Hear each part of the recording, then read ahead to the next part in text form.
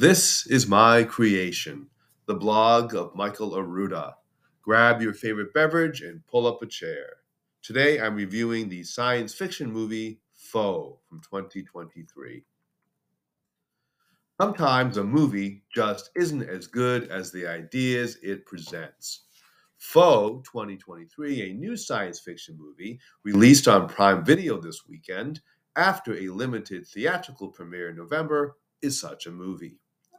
I had wanted to see Foe when it first came out because it stars one of my favorite actors, Saoirse Ronan, but it had such a small release, it just never played near me. It tells a fascinating story. Make no mistake, the ideas and themes in this film are really thought provoking, but the unfolding of the narrative is so slow and laborious, even though it's by design, and you realize this when you get to the end of the movie. It doesn't make the snail's pace any more agreeable. In short, I appreciated the themes in this one, but I can't say I enjoyed the movie all that much. Poe takes place in the not too distant future of 2065, when Earth's resources are running out and governments are pushing to move its citizens to new habitats off the planet. A young married couple, Hen, played by Saoirse Ronan, and Junior, played by Paul Mescal, live on a farm isolated from civilization. When the movie opens, their marriage is in trouble. Hen feels like Junior no longer sees her, and she feels the things that brought them together hardly matter anymore. One night, a stranger arrives at their door, a man named Terence, played by Aaron Pierre, who identifies himself as a representative from the government. He is there to share with them what he calls an exciting proposition. The government has created a space station on which it hopes people will move to and live. In the meantime, they need people with a certain set of skills to go to the station for a number of years to make it operational. Terrence explains that the government is using conscription to get the people it needs, and Junior has been chosen to be on the team. Both Junior and Hen push back against the idea that Junior will be off working in space for a number of years, but things get stranger when Terrence says the government does not want to leave Hen alone for all this time. So, they are creating an AI robot version of Junior to be a companion for Hen while Junior is off in space. While this may sound like a ridiculous idea, in the movie, Terrence is dead serious and explains it all in matter of fact language. Terrence also says he will need to move in with them to learn as much about their day to day lives as possible. So the AI replacement will be as close to the real Junior in both its understanding of itself and of Junior's relationship with Hen. And this is what the bulk of this very slow paced movie is all about.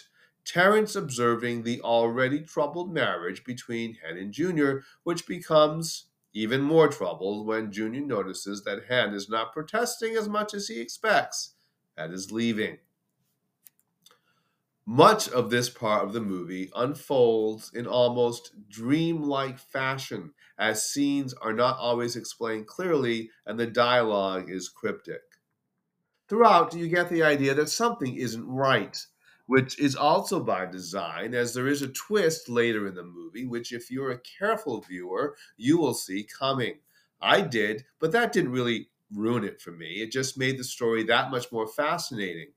But what it didn't do was help with the slow, rather mundane pacing, which makes this one difficult to get through. That being said, there's a lot going on here. The screenplay by director Garth Davis, based on the novel of the same name by Ian Reid, tackles, among other things, what happens when an AI being develops affections for humans, and vice versa, when humans develop feelings for artificial beings, as well as what responsibilities governments have in using these AI beings, and how AI beings can theoretically help improve relationships. While I did not like the pacing of Foe, I did like the serious way it handled its subject matter. As outlandish as some of the ideas seem, it treats them with a sincerity that allows them to be believed. Well, almost.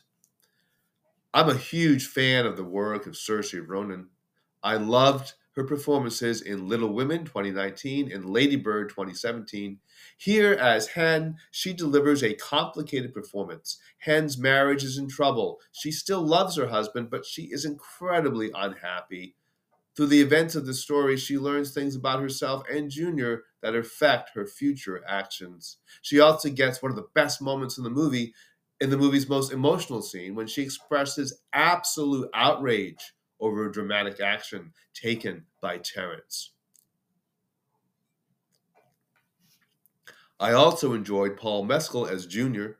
He loves his wife, but he's completely blind to her needs. Junior's journey in this one is the central and ultimately most important part of the story. And Mescal successfully navigates this frustrated character through this painful story arc. Aaron Pierre is perfect as the calm, smooth talking government official Terrence. For most of the movie, he's a mysterious and frustrating enigma. Director Garth Davis, known for directing the Oscar nominated movie Lion from 2016, a film I enjoyed more than Foe, does a really good job here of capturing the frustration felt by Hen and Junior. The film plays out like a quiet nightmare for these two characters who are not having an easy time of it, and things grow more uncomfortable when they are put under the microscope of their government house guest, Terrence. They also have to deal with the knowledge that Junior will leave home for over a year and that he will be replaced with an artificial intelligent being that will be his exact likeness. Davis captures all of this. Unfortunately, for such a troubled tale, it's not very emotional at all. And other than one major climactic scene late in the movie, this one moves slowly and methodically. If you like movies that play out like logic puzzles, you'll enjoy this one more than most, because that's kind of how this one unfolds. It's thought provoking science fiction, to be sure, but it's not cinematic science fiction. It works more on a literary level than a cinematic one, which matters because Foe is a movie. And at the end of the day, if it doesn't entirely work as a movie, that's not a good thing. Why is it called Foe? Like other points in the movie, the answer to that question is also cryptic. Who is the foe here? Terrence? Junior? Hen? Humanity? You have to think about it. The ending also requires some thinking, but it's not too difficult to figure out. And while I like movies that get you to think, I also like movies that make you feel things, which Foe struggles to do. As such, I give Foe 2.5 stars out of 4, meaning that this movie is good.